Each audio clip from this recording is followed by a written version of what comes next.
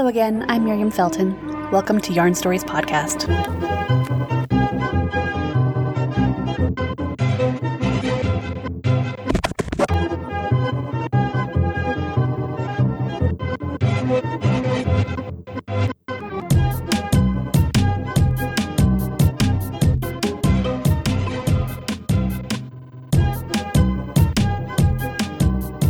Let's start today off with a bit of housekeeping. Yarn Stories is now listed on Stitcher and Google Play as well as iTunes. I've got it submitted to Spotify, but I haven't heard back yet from them. If you have a particular place that you'd like to see it listed, send me a tweet or a PM or whatever and let me know. That would be great. Thanks. Today's episode begins with an interview with Jennifer Tepper-Heverly of Spirit Trail Fiberworks. Spirit Trail focuses on luxury fibers like merino, cashmere, silk, and some really great breed-specific yarns in an extensive range of bases. Her studio in the Blue Ridge Mountains in Virginia gives her a never-ending cycle of color inspiration that she takes into her life via yarn, fiber, silk scarves, and her new pursuit, painting. I first met Jennifer on the internet way back in the day, probably 10 years ago. She was super supportive when I was publishing Twist & Knit and provided fiber for the hand-spun version of the Loon shawl. Her business is very conscious of where the fiber comes from, including her non-shrink wool, which is an entirely organic process that's different than the stripping or coating processes that traditional superwash wool goes through. Let's just head right into the interview with Jennifer, shall we?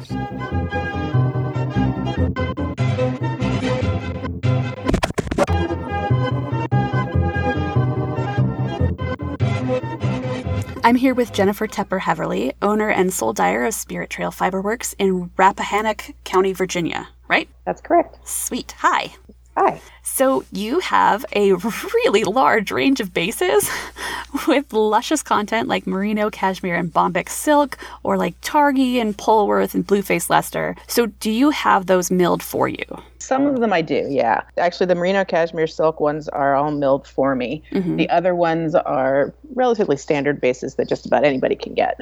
Yeah. What's the process been like getting specific things milled for you? Well, years ago, there was a merino cashmere nylon base out that a couple of the mills had.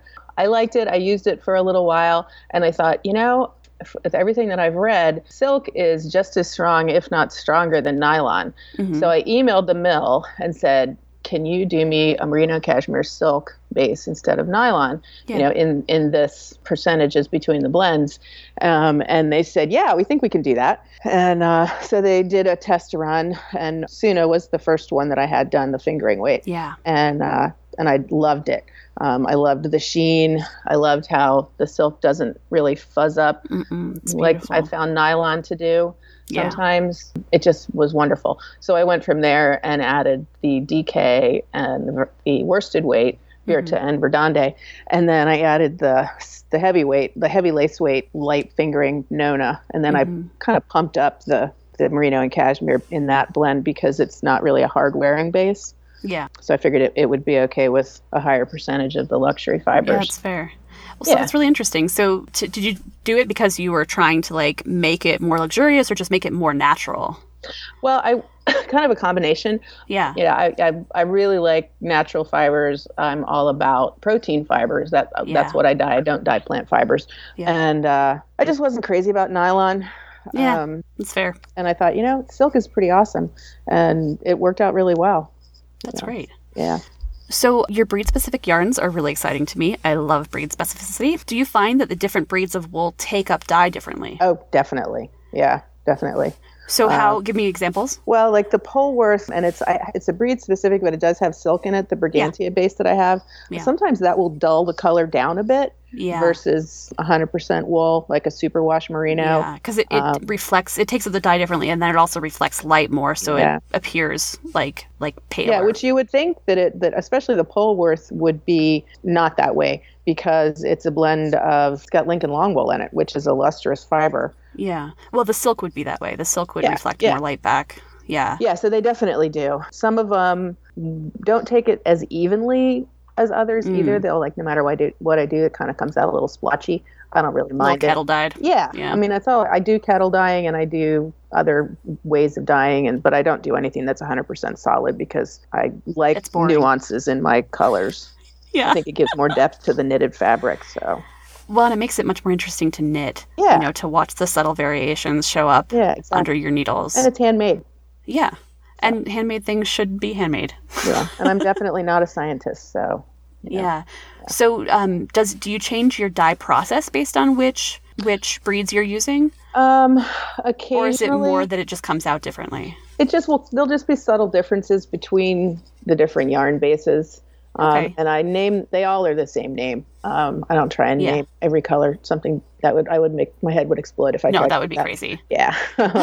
So yeah. And every time I put something online, I take a new picture because, every dye lot is slightly different. Yeah. It's a handmade product. Even within the same base. Yeah. So, yeah. That makes sense. So with the breed specific, do you work directly with the farms for those yarns? A couple of them I do, and then a couple of them are those standard breeds that anybody can get. Usually for the club yarns that I have, I'll always try and throw in a special, some kind of special yarn in the club that isn't available anywhere else, and that's usually direct from the farm. That's awesome. Like a couple of clubs I've gotten yarn from my friend Clara Parks. Some of her runs that she's had enough extra that I could buy it from her. That's great. Yeah, and all of hers are breed specific, so yeah, it's kind of so I try and do that with the club. I can't really do it as well with bases that I repeat, just because the quantity is not all production. The amount of the amount of that you need. It would be a little harder to source. So a few of your yarns are listed as being 100% organic, non-shrink wool. Right. What specifically is that? And how is it different than superwash? It's basically superwash, but they don't call it superwash because it is not one of the traditional superwash methods, which is either coating it with a polymer or stripping it with acid. I don't know specifically what the process is. I got all of the paperwork from the mill on it. It is a GOTS certified organic process of basically superwashing. I don't know how they do it. So it's not destroying the environment little by little by making it non-shrink. That's cool. And it's basically guaranteed organic from being on the sheep. All the way up until I get it. Not all of my dyes are organic, so I don't list it as organic. So you can't list it as organic. But the yarn itself, it's got good karma because the sheep are happy and the process is. And the cool thing about it is it's non-shrink, it's machine washable, but it still really feels like wool. It doesn't have that slippery kind of limp feeling that you sometimes get with superwash. That's really cool. Yeah, they're really cool bases. I really love them. Awesome. You've got really great names for your bases. They're all names from mythology, Roman, Norse, Danish, that kind of thing. Mm-hmm. I have been a mythology geek since I was a little kid, mostly Greek. So have I. Yeah. So since you were a kid, you've been interested? Yeah. What did you start with? What was your first introduction to mythology? I had an elementary school English class, I think, that had a little section on Greek mythology, and I just was entranced by the stories. They just were so cool, and just sort of entranced by this whole vision of a world that sort of lived with these stories being real. Are pretty horrible, and or just like mean. Mean gods. Really. Just like seriously, these gods are going to get that involved with people's lives and stuff. Come on. Yeah, it seems very very strange to people who grew up like Anglo-Christian. Don't they have anything better to do? Yeah. So I just was fascinated by it. I took a couple of mythology classes in college. I majored in English Lit, so it was kind of nice. So it tied in. Easy thing for me to do. And I still have my Greek mythology, anthology, which is this huge book. I think it's actually bigger than my Shakespeare book, which I also still have. So when I started my business, I started thinking, what am I going to name all these yarns? And I have gone through a slew of bases that I don't carry anymore. So originally, all the names were based on goddesses that had something to do with spinning, fiber, textiles, home, hearth, all that kind of stuff. But then at some point, you run out of those. Ran out of those, yeah. So it's been ever expanding. And then, it's basically a goal of getting a name that sounds nice, that has some kind of a nice meaning behind it. It's not that hard to pronounce. I've named so many patterns after, mythological characters, and I get so many like, how do you pronounce this? Or people are like, oh, I knit your something shawl. And I'm like, what? Yeah, right. Well, yeah, and I started doing a little designing too. I did a shawl for Amy Herzog's Make Wear Love retreat this year, and I named it Beatha, which is a Gaelic name. And people are, laugh at me because, what do you have to pick that for? I'm like, it's so hard to name a pattern because so many names are taken. Yeah. And I've kind of gone that route too with that because I'm just really into Celtic culture and stuff too. So yeah, that makes sense. So can you give us a rundown of the characters that you've named yarns after? Pretty like in your current lineup? Gosh, let's, Here, I can pull up your website and prompt you. Remember what the names are. There's been so many of them. The Verdande and Birta and Suna are all basically Scandinavian goddesses. Okay. That's something that I don't know a lot of. Yeah. And I like the sound of the words, but also, they all have acceptable meanings behind them too. But if you quiz me on what they mean right now, I probably won't remember. That's fine. Brigantia is the version of Brigid, which is the Celtic goddess. Yeah. So Zalti is another one of the Scandinavians. So I have a new yarn coming out, which is a super bulky yarn, and I decided I was going to name it Chubby, but then I realized that has some unsavory connotations to that word. Yeah. So I'm calling it Zaftig instead. Nice. That's good. It's not a goddess, but it's just amazing chubby. Well, it fits. It fits with the whole, empowered women kind of feel of the names. Exactly. So yeah. When does that one come out? That one I'm actually dyeing some today. I'm hoping to have an online shop update in probably around December 20th, and it's going to be a single ply fingering weight, which is named Aurora. And I saw that. This single ply super chubby Zaftig. So that sounds really fun. It's an opposites attract shop update. Yeah. So yeah. This will probably come out after that. Yeah. So we can, send people to your website to find it if it's still there. Yeah. So you play with color on yarn, and you also play with color on canvas. You run a second Instagram account that showcases your paintings at Brilliant Color Passion. When did you start painting, and how did you come to it? So I started painting in high school and college. I have a minor in fine art and also a minor in philosophy because I couldn't decide what I wanted to do. And so I started painting in college. I did ceramics and painting and colored pencil and calligraphy and all kinds of stuff. Those are all really, color play. Yeah, total. Plays we get to play with color. I'm all about color all the time. Yeah. My dad is an architect. He's an amazing artist. So I grew up taking classes at the Smithsonian Institute with him, which was really fun because I grew up in downtown Washington, D.C., so we would go down there and take classes. It was great. And then in high school and college. And then when I graduated from college, I went to work in commercial real estate in D.C. for 15 years. So I didn't do actually anything creative during that time because I really didn't have any time. I was going to say, I bet that sucks up all of your spare time. Yeah, it was pretty crazy. It was an intense schedule. It was really exhausting. Yeah. I didn't even knit during that time. I had started knitting in high school and stopped knitting too. And then when I got pregnant after I got married, when my son was born, I quit that career because I didn't want to have a live-in nanny, which was my only other option. Yeah.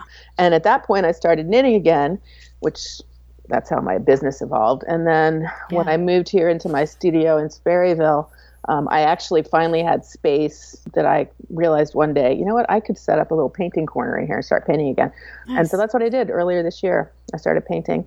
And I don't have as much time to do it as I'd like to yet, but I did sell a painting in November, which was very exciting. That's great. Yeah. So how would you describe your painting style? I am definitely just playing with color. I would say probably abstract impressionism. I used to, when I was younger, try and paint things that looked like things. But it's not what feeds your soul. I think a lot of artists probably start out that way when they're young too. And I realized this time around, I don't want to do that. I just want to play with color on the canvas and see what I create, what develops, and it's a lot of fun. And it kind of gets me out of the zone of my fairly rigid ways in dyeing and makes me expand. Yeah, I get that. I've been learning to watercolor, and it's all color play for me as well. Watercolor, I love the way that things blend, or a heavier paint pushes into another one. But it's good to have a hobby that still feeds the passion of your creative business. Yeah. For me, I've got the sewing. I'm incapable of having a hobby that stays a hobby. Yeah, I have been accused of such things as well. I mean, I have to smack myself every once in a while and go, no, just do this for fun. You don't have to make a business out of it. Yeah, I did some embroidery for some Christmas presents, and then I was like, I wonder if I could start selling some embroidery. Well, that's kind of why I'm dyeing silk scarves now, because I dyed some silk scarves for Christmas presents a couple of years ago, and everybody loved them. And I thought, I could sell those too. Yeah. So, well, and that ties in nicely. Like, it's not that far of a leap to jump to the dyeing of silk scarves because you're already dyeing things. Yeah, it's all the same equipment. Yeah. So you live in the Blue Ridge Mountains area in Virginia. I do. And they're famously beautiful. So how does the place that you live influence your dyeing and your painting? I think it's just a constant inspiration. Like I said, I grew up in downtown Washington, D.C. I'm a total city girl. My parents retired out here in the early 90s, and then my husband and I built our house out here in 2004. I really love being out here. It really is incredibly beautiful, but in a very quiet way. Yeah. It's not like the Rocky Mountains. Where I live. Which are just stunning. But they're almost, when I've been out in Colorado, they're sort of almost untouchable because they're so grand. Well, Colorado, they're farther away when you're in Denver or something than they are where I live. Yeah. But they're imposing. They're you look at them and you're like, oh yeah, I could totally die up there. If I got lost. Yeah. Well, and people underestimate the Shenandoah National Park too. It's huge. It's huge, but it doesn't seem so dangerous, I guess. Because it's so subtle, because the mountains are so worn down. My kids like to inform people that they're really old mountains, they're older than the Rocky Mountains, and they just got worn down, which is true. Yeah. But they don't, they're just kind of quiet and, but every day driving to my studio, every day driving home, I have these amazing mountain views. I have sunrises and sunsets, and the colors are just incredible. Yeah. The blue sky out here, the night sky. The stars are just unreal. The Milky Way I see, every day. That's wonderful. Unless the moon is out, because the moon is so bright that it kind of blocks a lot of it out. But it's just stunning. My kids just love it. They have grown up hiking in the Shenandoah. They go and hike on their own now.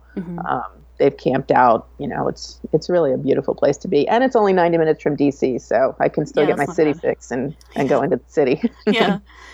So do you end up taking photos as references for colors? Sometimes, yeah.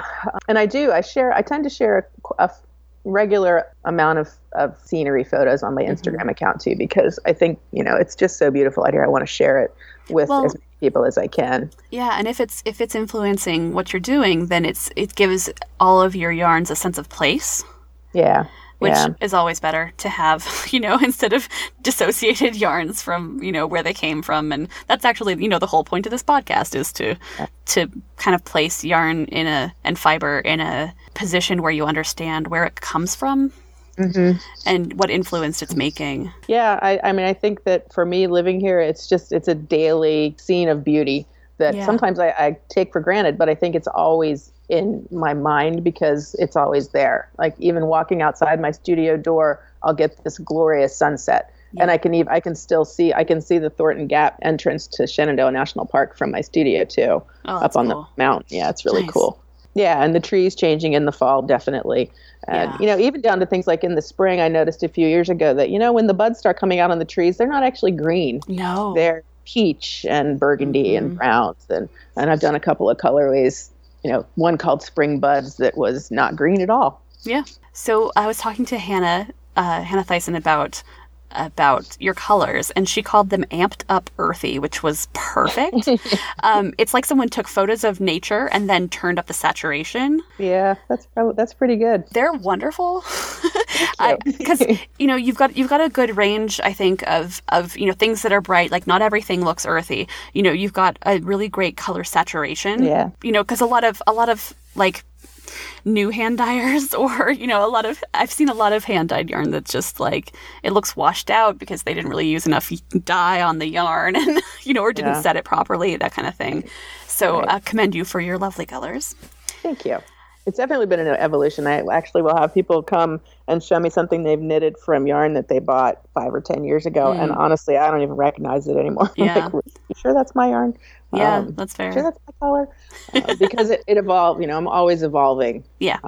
With my colors. And you're right. It's part of the art is knowing how much to put on, and how to make it stay. And sometimes they'll bleed. I think every dyer will have yarn that bleeds no matter what you do. Yeah. Hopefully not too much, but some colors just actually, I've realized that a lot of colors like to have a secondary exhaust after they've been dried. Yep. And oftentimes I just don't have time to dry everything and then let it all down again and dry it all over again. That would be a lot of work. Yeah. But that's what the, washing and blocking is for. Yeah. You'll get that extra exhaust out. I do try. So it seems like you work with some designers again and again. What do you think it is that keeps them coming back to your brand, to your yarns? I think, for a lot of it, we just like each other. Yeah, that's fair. We like working together. We have a good time. I love collaborating with designers. And recently I've had a couple of projects where I've actually developed colors, based on what the designer wanted. Emily Connell is one that I just did that with a colorway that I called Painted Hills. I think I got a skein of that at Rhinebeck from you to do something with. Kind of that goldish background with red and purple and blue. And yes, it's so beautiful. And I think too, I like to work with designers who I know create really good patterns too. Yeah. Because I don't, I think, designers wouldn't want to use my yarn if it was bad. And I'm not, I don't, there's hundreds and hundreds of great designers out there, and I would work with, every single one of them. Oh yeah. But the designers that I've worked with are, for the most part, designers that I've knitted projects of their patterns. Yeah. And so, that their pattern writing skill is up to par, that you wouldn't be upset about, getting some email about it. Yeah. Yeah. But it's really fun to do that. I like working with designers a lot. It's fun. I think that, every part of this process has its place and adds something to a finished product. That, everybody has something to offer to the final thing. The farmers are raising the sheep, and them taking good care of their sheep means that the yarn is going to be strong, or sheep being maltreated or not taken care of or dehydrated, it comes out in the wool. Oh, absolutely. I mean, even down to sheep need to be raised for the wool sometimes over meat, because when you shear is different. Yep. If you're lambing versus, and I know there are farmers like Foxfire who's worked that out, because I think she does both. Yeah. But yeah. So I think everybody has something to give to the process, and I love the way everything comes together to be this like innocuous skein in your hand that can spark so much joy. Yeah, I agree. And just even all the way through to knitting something with a design that you love. That's not like, it's not like anything that anybody else has. Even if you use the same pattern and the same yarn and the same color, it's still not going to be quite the same as somebody else's sweater that uses all the same material because you made it. Yeah. Different hands. Yeah. All the hands that touch it. Yeah.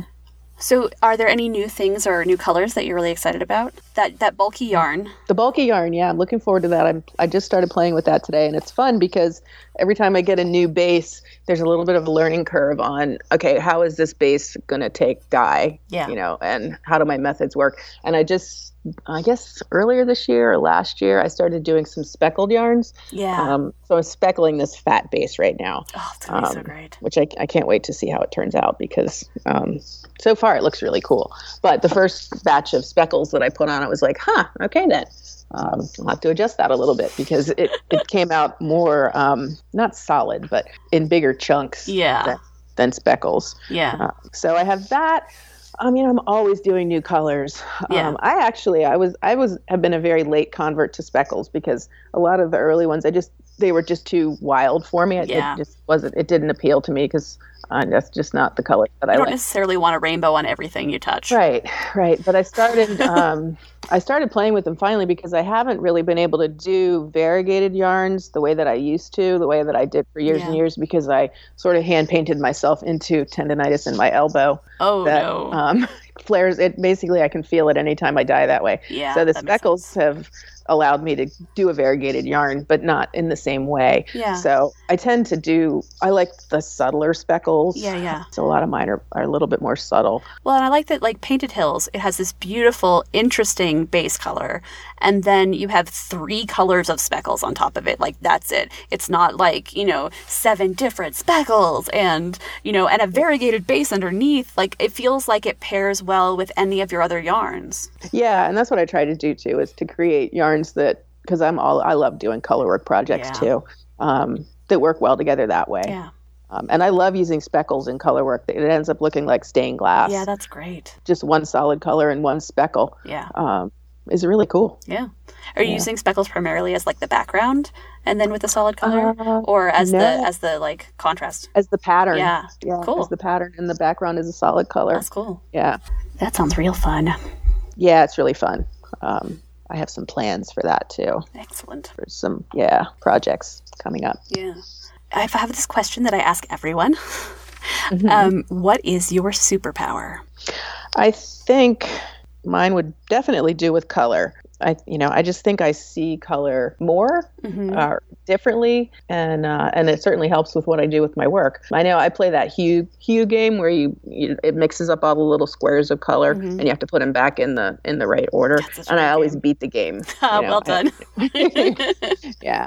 So I think it's probably the way that I see color and how I can translate it into, my vision into something concrete. Yeah, that's great. That makes it unique. Yeah. Well, I feel like your colors on your yarn are interesting, and you clearly had a direction. You know what I mean? You had a direction you were heading toward. Yeah. Like they speak, if that makes any sense. Yeah. Oh, that's good. Like you look at it and you're like, oh yeah, I totally get what that is. Like, you know what I mean? It doesn't feel like you just threw some shit together and like stirred it in a pot. It feels like you had a vision and you made it happen. Oh, that's good. I started doing that. I do on my blog, trying to do every Thursday, but it doesn't always work out. I do a color inspiration Thursday where I'll do a picture, a collage of like a yarn color with pictures of what inspired it, kind of around it, sort of to show people where I came from with colors. Yeah, that's fair. And that's fun. That's great. And there's been times when I get color stuck in my head, and it's like, oh my God, if I don't get this out onto yarn, I'm never gonna like get this color out of my head. I hear you. I've got a color stuck in my head, like a yarn. I like an idea of a yarn for a particular piece that is inspired by these chairs in a local restaurant that I love. Which sounds really weird.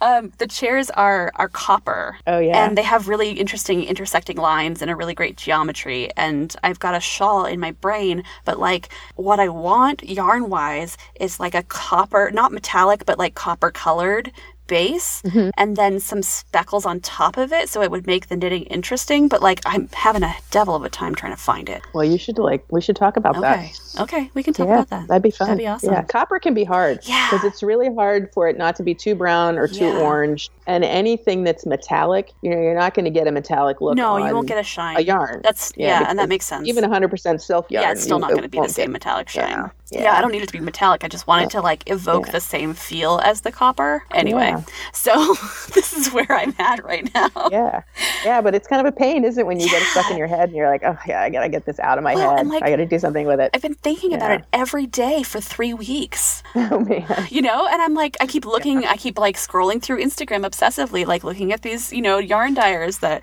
like seeing if anybody already makes it, and I'm not finding it, and it's just so we will definitely talk about this. Yeah, send me a picture. Cool. I've got the pictures all separated out.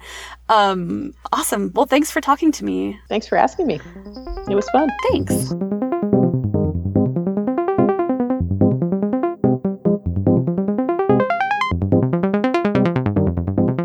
Do check out Jennifer's Instagram account. The photos she's publishing are such pure and wonderful color play. I love seeing color through her eyes. You can also check out the new yarns she was talking about, Zaftig, the big, luscious, bulky, and Aurora, the single-ply merino fingering weight. And Jennifer has generously given us a skein of Brigantia for this episode's drawing. It's an 85-15 blend of Polworth wool and silk in a super large skein of 600 yards of DK weight. Speaking of Polworth wool, next I talked to Deb Robson about this breed and its really unique history.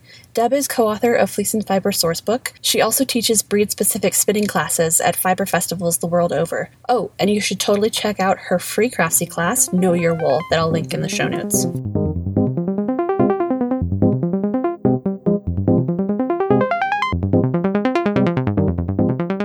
Hey Deb, can you tell me about Polworth today? I could, yes. I think that a lot of people are familiar with Cormo wool. Mm-hmm. It's been, kind of the hot fiber for a while. Yeah. And I will say that if people like Cormo, they're probably going to like Polworth. Okay. And even if they don't like Cormo, there's a good chance they're going to. Yes, there's a good chance they're going to like Polworth. They were developed at different times, both in Australia. Okay. Polworth was developed first. And they both ended up through a variety of crossbreeding efforts as being about 75% merino and 25% long wool. Okay. So it's lengthening the merino, the staple of the merino, basically. It's lengthening the staple of the merino. It's opening out the crimp a little bit. Mm-hmm. Cormos have been very methodically narrowed to really precise fleece production. So it's super, super predictable. Okay. Polworth has a little bit wider profile, might be infinitesimally stronger. We're talking like a micron. Yeah, so when you say wider profile, you mean like that it varies more within the breed? Yeah, but not a lot. Okay. I mean, we're talking like maybe... Yeah, they still consider it as a distinctive breed, so it's still it's definitely specific. It's definitely a distinctive breed, no question. But you might have a 5 micron range rather than the Cormo's 2 micron. Oh, okay. I mean, we're talking, they're in the ballpark. Yeah. Polworth is a little bit bulkier, mm-hmm. possibly a little bit easier to handle. Okay. For those who are spinning. Yeah. I mean, it's like we're talking very, very fine slice and dice here. Yeah. And, if you're looking to be in that ballpark, you might find Polworth a little easier to handle. That makes sense. Yeah. So it was developed, basically they started with Saxon Merino sheep from Tasmania. Now, Tasmania is an island off the coast of Australia. Mm-hmm. It is part of Australia. And that's where Cormo was developed later. So Polworth started out about the 1880s. Mm-hmm. And they started with merino rams and Corriedale ewes. And Corriedales had been developed about 30 or so years earlier in New Zealand. Yeah. And that's where the long wool comes in, through the Corriedale side. Okay. There was an estate, I guess you'd call it, called Tarnwarnd Court. Okay. Yeah. They abbreviate it to Tarndie. Okay. In Victoria, Australia. And that's where the Polworth was developed. That's really specific. It is very specific. It is very specific. And there's some cool stuff that kind of comes down here because the family that has had Tarndie has had it for 6 generations. Mm-hmm. And we're showing my age here in that when you say Polworth to me, I immediately think of a woman named Wendy Dennis. Okay. Who produces, I would say produced, except that she's still there. Yeah. Very beautiful coated Polworth fleeces, mm-hmm. and marketed them very well to hand spinners. Okay. Now, she and her husband are now they've passed along the primary reins for Tarndie to their sons. Okay. So it's moved on to the next generation. Yes, and what I'm saying is I'm that other generation. Oh, that remembers her rather than her son. I do. And they are doing a beautiful job still of producing these gorgeous fleeces. But Wendy Dennis was ahead of the curve. Okay. In terms of what she was doing or what they were doing with breeding and with marketing. Yeah, directly to spinners instead of, trying to get a mill to buy all the Polworth and mill it into a specific yarn. Talk directly to spinners who will then make it a commodity. Correct. And jacketing. Yeah. So for people who are not familiar, coating or jacketing a fleece means that you literally put a coat on the sheep. It Correct. keeps a lot of the vegetable matter out. It keeps the fleece cleaner, which means that you're going to get more yield and less crap in the fleece. Correct. It makes a And beautiful fleece. it makes a beautiful fleece as long as you change the jackets often enough. Yes. Because otherwise the fleece can felt under there. Mm-hmm. Jacketing also has some challenges in terms of risks to the animal because they can get their legs caught in them. Yeah. They can get them caught on fences. You can't jacket a large flock. Yeah, that makes sense. Actually, Tarndy has a fairly large flock to be doing this. Well, but you just have to be like on top of it. You'd have to have people like, observing and watching the animals, make sure that they're not getting stuck. Yes, you have to be vigilant. Yeah. And you have to be careful. And the Dennises have done a fantastic job of that. That's great. And that's why Polwarth is known among those who have discovered it Yeah. as a very beautiful, well-done hand spinning fleece. Now, there are Polwarths in other parts of the world. We do have them in the U.S. Yeah. In South America and in the Falkland Islands, they are known as ideals. So it's the same breed, but it's got a different name. Yeah. It's descriptive, too. Yeah. And the reason that they developed them at Tarndy was they had these merinos. Mm-hmm. Merinos are really good in dry climates. Yeah. And Victoria is wet. So they needed something that would do better in a wet climate. They did. And that's why they ended up breeding in some long wool there. That makes sense. Yeah. So there's actually a beautiful podcast. It's actually a video cast that has interviews with Tom Dennis, who's one of the sons, who's guiding Tarn-Warncourt at this point. Mm-hmm. It's on the Fruity Knitting podcast. It's Fruity. You can Google it or link to it. Yeah, I'll link to it in the show notes. It's episode 29. Okay. And it was just released in May 2017, so it's recent. Mm-hmm. And they do a really nice job of going through the history that's great. Yeah, and what it's taken to keep that place going through 6 generations. And there have been some times when it was really pretty darn iffy. Yeah. So did the Polwarth was developed there at Tarndy, or did they just do a better job marketing it? They did it. Okay. It's spread from there. It is spread from there. Yes, since the 1880s. Wow, that's great. Yeah. That's really interesting to have such a very specific history for the breed. Yeah, well, yes, it is. And it was one of the very early breeds that was developed as a dual purpose breed. Oh, so it's meat and fleece. Yeah, and Corriedale preceded it. Yeah. But not by that much. Okay, so they were kind of parallel timeline-wise. Well, the Corriedale contributed to the Polwarth. Oh, okay, yeah. So, anyway, they were really early in terms of that breeding effort. That's really great. Yeah. Nice. Yeah. So what are the properties of the Polwarth? It is good next to the skin. Mm-hmm. It tends to bulk up when you wash it. Okay. So that's if nice. If you have either yarn or you're spinning it, expect that it's going to bloom some. Mm-hmm. It comes in gorgeous colors. Oh, it's got color? They've still got color in there. Yes. Oh, I love naturally colored fleeces. Yeah, and you can get silvers and browns and all sorts of things. Yes, there's a wide range of colors. Ooh, and that's nice. And the folks at Tarndy have actually bred for that. Oh, that's great. So half their flock actually is colored. Well, I think that seems like it's a property of how they've marketed it. You know what I mean? Like how they developed it. If they had developed it for, commercial milling purposes, mills want white fleece. Yes. But because they built a market for the hand spinners want color. Yes, they do. That makes sense. Yes. That was a really great niche to fill right there. It is. Yeah. And they've done a absolutely fantastic and unique job. I mean, I don't know of any other breed that has this focused a history, and the creative versatility from one generation to the next to see where the potential for their sheep is. Yeah. Yeah. No, it's really great. Yeah, it's really pretty fascinating. Awesome. Yeah. Well, thanks, Deb. You're welcome. Yeah, it's a great fiber. I find it's blended with silk a lot. That makes a lot of sense because it's fine enough. Yeah. It doesn't need it. No. But then you get something really luxurious because you've got a breed-specific yarn, but with silk in it, and you're going to get, it's going to add to the drape, it's going to add to the hand. Right. It has nice drape anyway, but yes, and it would add a little shine to it. Mm-hmm. Yeah, it would be a really nice combination. It also blends really well with things like Angora. Oh, because it blooms, and the Angora would bloom too, and you'd get really lofty, fluffy. And they're both soft. Uh-huh. Something like a fine mohair. Yeah. In other words, it blends well with other luxury fibers. Now, the challenge is the length, because it actually is kind of long. Yeah. It tends to be longer than Cormo.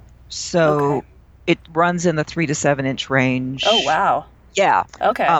Most of it's 4 to 6, but yeah, it's got really nice length on it.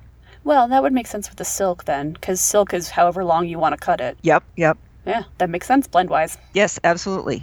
Awesome. So, cool stuff. Thanks, Deb. You're welcome, Miriam.